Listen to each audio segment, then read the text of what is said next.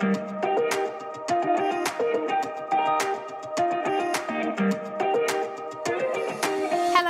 my name is Angela Cox and I am the Mindset Mentor, and this is the Mindset Mentor Meets podcast.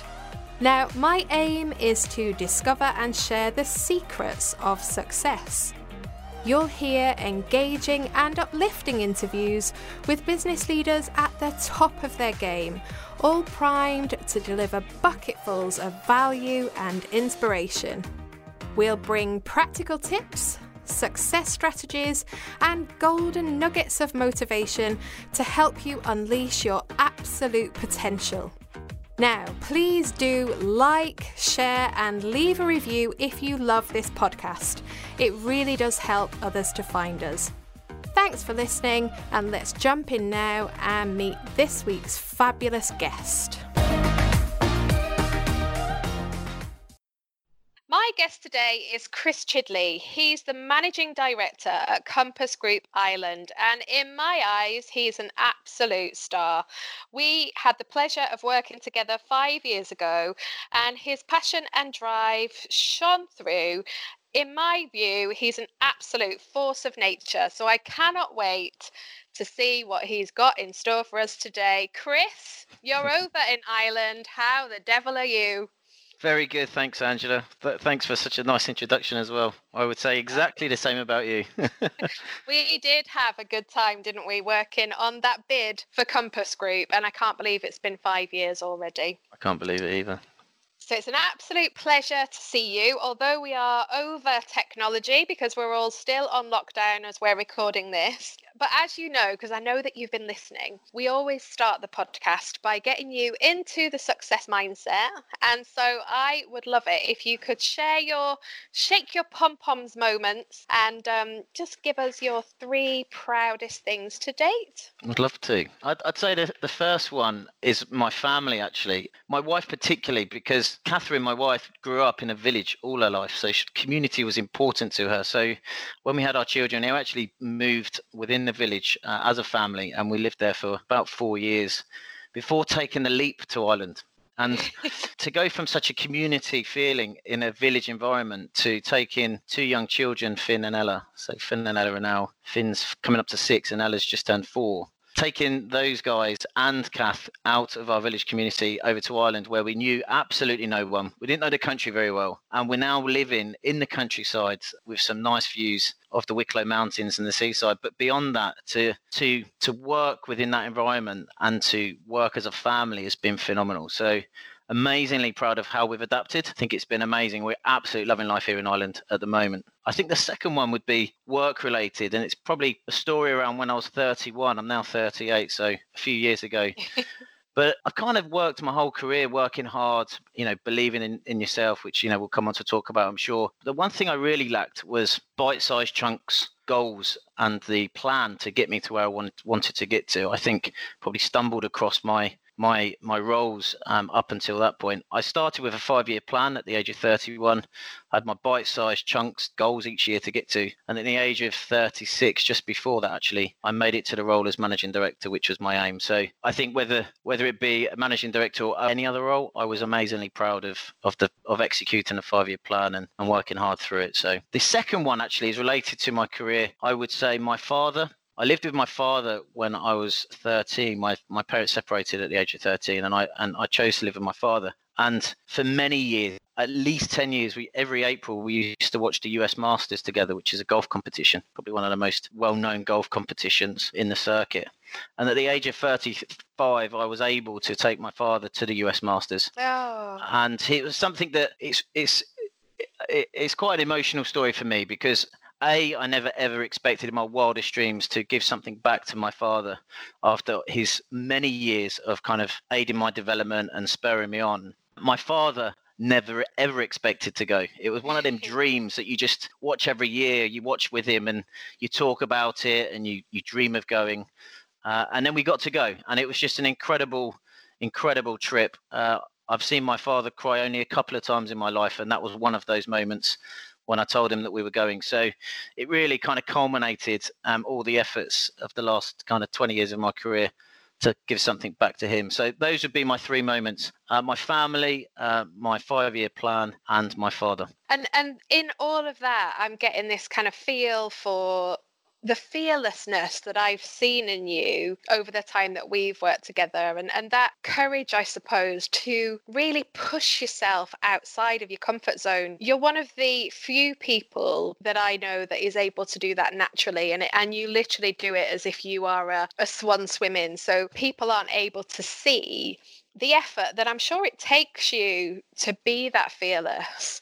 And I think that's one of the things that's really special about you. And obviously, you've just talked about family. Something happened recently where you put a post out that your little boy was watching you playing golf on the lawn during lockdown. And he said to you, asked him, didn't you, how many of these balls am I going to get in? And he said to you, you can get all of them in, Daddy, if you work hard and believe in yourself. And what I took from that, this little 5-year-old boy, Finn, your son, what I took from that is here is a man, here is Chris Chidley, who is working hard, putting in his 5-year plan, making his dreams come true. But equally, he's putting in a load of effort at home as well. And I think for me, it's that balance that's really special. Yeah, it's been, I would, anyone listening, I would say, have I ever got the work-life balance correct? Absolutely not. Do you have to work hard at it? Yes. Do you have to make that commitment to yourself? Yes. And I think my work-life balance really came to the forefront when we moved over to Ireland. And I think you have to, when you throw yourself into that position, you're forced to make decisions to make sure that your primary goal is your family. And, like I said, it was a big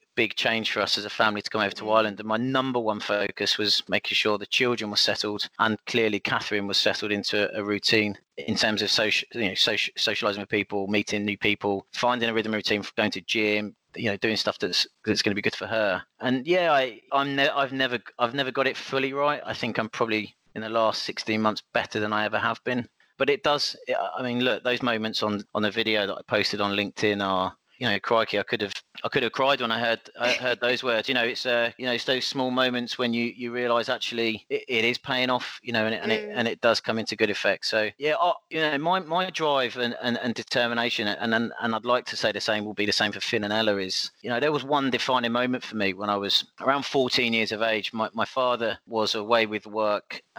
He had to leave the house early in the morning, and actually that day I was going to a 3-day trip to the Peak District with school. You remember those days when you'd go? Yeah.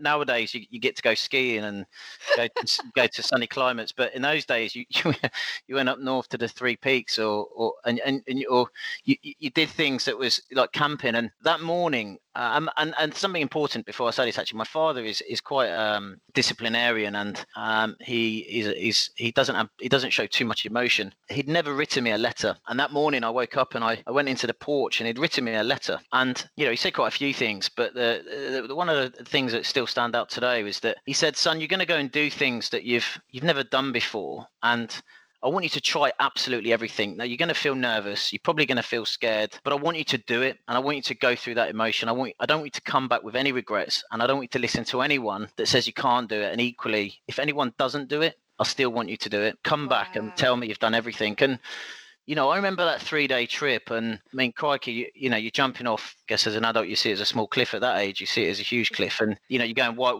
water rafting and such like. And I can tell you, every single moment, I was thinking, I don't want to do this. There's a good reason why I can pull out here. And there was other children that didn't want to do it. But I came back, and the first thing my father said was, "Did you do everything?" And I did. And I think that hard wiring began at that age, where every step since, every time there's been a good reason to say, I don't need to do this, or perhaps I'll give it a miss, or, actually I don't quite fancy it. Kind of that rings in my ears and says, look, you got to throw yourself into it. And I think that's probably something I'd like my children to have a bit of as well, that kind of mentality. And you obviously have been successful because, as you say, at the age of 38, you're already managing director, and you work for Compass Group, which is a huge global organization. I want to talk a little bit more about your career shortly, but when you were growing up, what was it that you really wanted to be? Great question. I would say I didn't have ultimate clarity on what I wanted to be. What I knew I wanted to do was to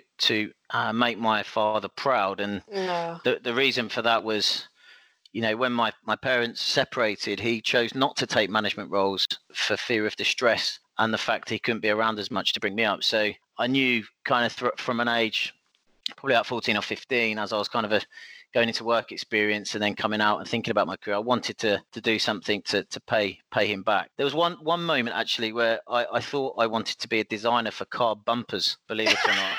And it was, I think I was around, I can't remember the exact age, but I suspect it'd be around 14 or 15. My father had a friend over from Sweden. His name was George. They're still very good friends to this day. And he worked for Volvo and he designed car bumpers. And there was a moment where we were passing each other on the stairs at home and he said, "Chris, hold out your hand." And he handed me a huge bundle of coins, English coins. And he said, "You can have these. I don't need them. I just need notes." And, I had a humble upbringing. We weren't wealthy at all. And there was this man that had just given me the best part of £20 in coins. And I can just remember saying to my dad, I want to do what George does, Dad, because he's obviously got all this money and that's great. I want to do that. So for a good couple of years, I thought I wanted to work for Volvo designing car bumpers. But that soon went out of my mind when I joined McDonald's at the age of 16 and a half. So McDonald's was kind of the first proper job, was it, that you earned an income from? Yeah, so I finished school at 16 and started A levels and took a part-time role at McDonald's and did that concurrently to working on my A levels. And it got to a stage, a bit of a crossroads, where I really needed to make a decision as to whether I pursued university or continued with McDonald's. And at the time, McDonald's had given me a great grounding. It really helped me find myself as an individual in that environment. It's as much as it is a party and a social event as it is a job. I was able to gain some great skills. They'd moved me up on the management ladder. I think I was a shift manager or looking after up to 30, 35 people at the age of 18. And, I thought I would pursue McDonald's as a university in its own right, rather than pursue the conventional way of university. Yeah. And let's talk about your career then, kind of post that. How has it flourished? Well, I left McDonald's after nine years, and I left McDonald's after 9 years after applying, believe it or not, for The Apprentice. And there's a really long story to that, but needless to say, I was fired before making the cameras. But what it did do, and this comes back to this kind of adversity and how you deal with it, and exposing your vulnerabilities. I sat, if you can imagine a huge ballroom, as it were. It was at the Jury's Inn in Birmingham. It was a huge room, and the process of applying for The Apprentice culminated in me sitting in the middle of this ballroom, and about 20 to 30 foot in front of me were some executive producers of the TV program, some very successful entrepreneurs. There's about 6 of them in total, and they effectively pulled me to shreds, ripped me to shreds, and effectively said, all you are is institutionalized. All you do is wash lettuce, cook burgers. You follow a blueprint. You're not really a businessman. All you've done is McDonald's. And that really hurt. You spend 9 years of your career, all you know is McDonald's, and you think you're reasonably successful. You've got a good grounding in your work life. And then you've got these really successful people that ultimately I looked up to, I respected, and they said that. And I had a lot of reflection to do after that process. I think if I was a bit wiser now, I may have taken a different view. But at the age of 25, only knowing McDonald's, I took the view that they were right. And therefore, I left McDonald's after 9.5 years and joined Compass Group. And I could tell, 3 months after joining Compass Group, and I must say this is no reflection of the Compass Group. They're a phenomenal company to work for, but I went from being very institutionalized, the experts were right on that much, and I spent 3 months going up and down on a train between Northampton and where my new job was in Compass Group, regretting the decision to leave McDonald's and rehearsing my speech back to my old McDonald's boss to take me back. And it was in the winter months where, the train went, you look outside when you go home, you go to London, it's dark outside. So all you can see is the reflection of yourself and the others when you look out the window, and the same coming back. And you have to carve out in that situation. I was never going to allow myself to fail. The messages and the way in which my father brought me up said to me, you're going to fight this, you're going to come out of it. And I think from that point on, I started to carve out my career, and I went from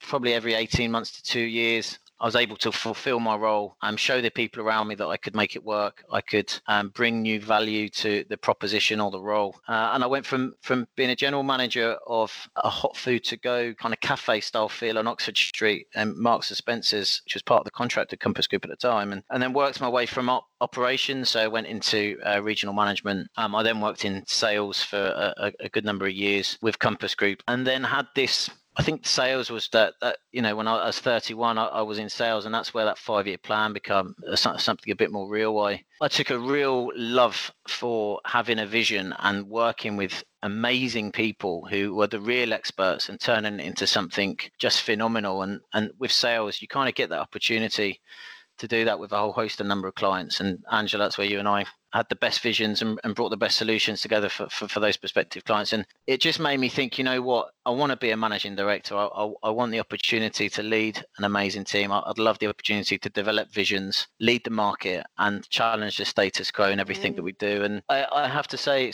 it's a dream job. And I wouldn't say I'm a great doer, and I don't have all the answers, but I have amazing people around me that support me with that piece, and together we have some great results. So yeah, that's probably a whistle-stop tour of my career, with a few weird stories in there as well to boot. Oh, we love a story. You've always been a great storyteller, Chris, and it's one of the things I love about you. And I guess, the success that you've had at a relatively young age, you've talked about the 5-year plan that has helped to drive that. You've talked about your dad, giving you that great advice in the letter.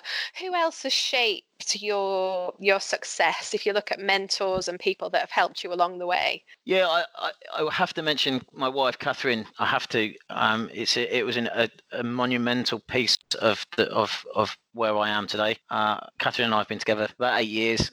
So we kind of met her up when I was around 30, and I have up to the age of 30, I probably wore a mask. I've heard you talk about it in previous podcasts, and when you are in management at such a young age, I was leading a restaurant, a McDonald's restaurant, from the age of 21 with probably over 100 people on our payroll, and age ranges were anything from 16 up to 60. And I always felt I needed to act older than actually what I was to earn the respect of people that were looking at you to lead a business. And for 9 years, I carried that mask and that burden, and I was one person when I went home, and I felt I needed to be an entirely different person, very cold, very businesslike, very, very shrewd, very ruthless. And then I met my wife, Catherine, and the reason we got together, actually, because she knew me for a couple of years, and there was an evening event, and we just happened to be sitting next to each other, and I guess I showed her a snippet of the real me, I guess, and it then developed from there.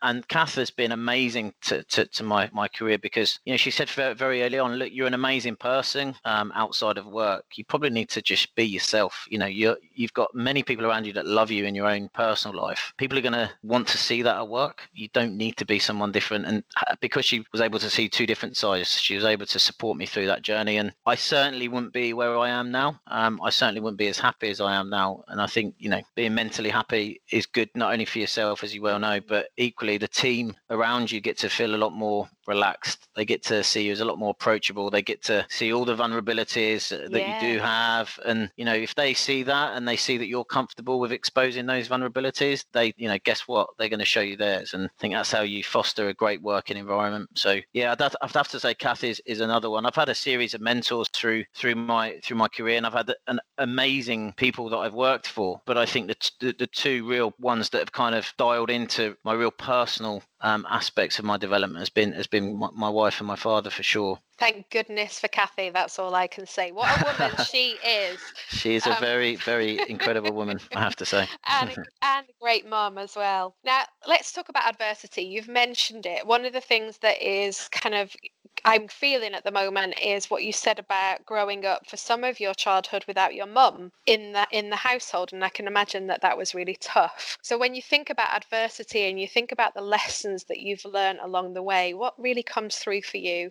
Well, I think the first thing to say is, adversity is relative to anyone, isn't it? I think there might be small matters or big matters. It's absolutely down to the individual. I've absolutely, for every up that I have experienced, I've had an equal down, and I tend to enjoy adversity. I know that sounds crazy, but whenever something bad happens, first and foremost, I find a positive.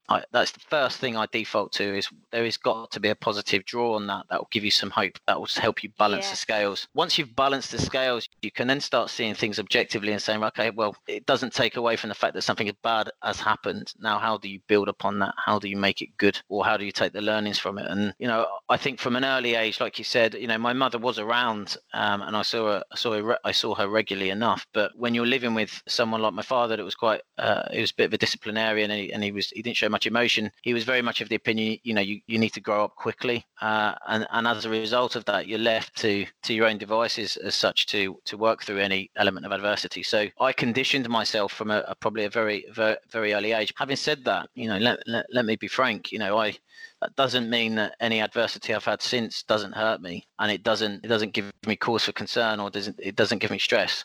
It absolutely does, and it will continue to do so. I think the important piece here is how you deal with that adversity, and it's how you compartmentalize what is objectively the adverse effect and what are the positives that align to that, because there will always be positives. And I know COVID-19 is an absolute disaster for everyone, and it's hurt people, and it's really caused a lot of misery, and I don't take that lightly at all. But there are positives to the impact, and that is things like families have become a lot tighter, communities have become far more generous.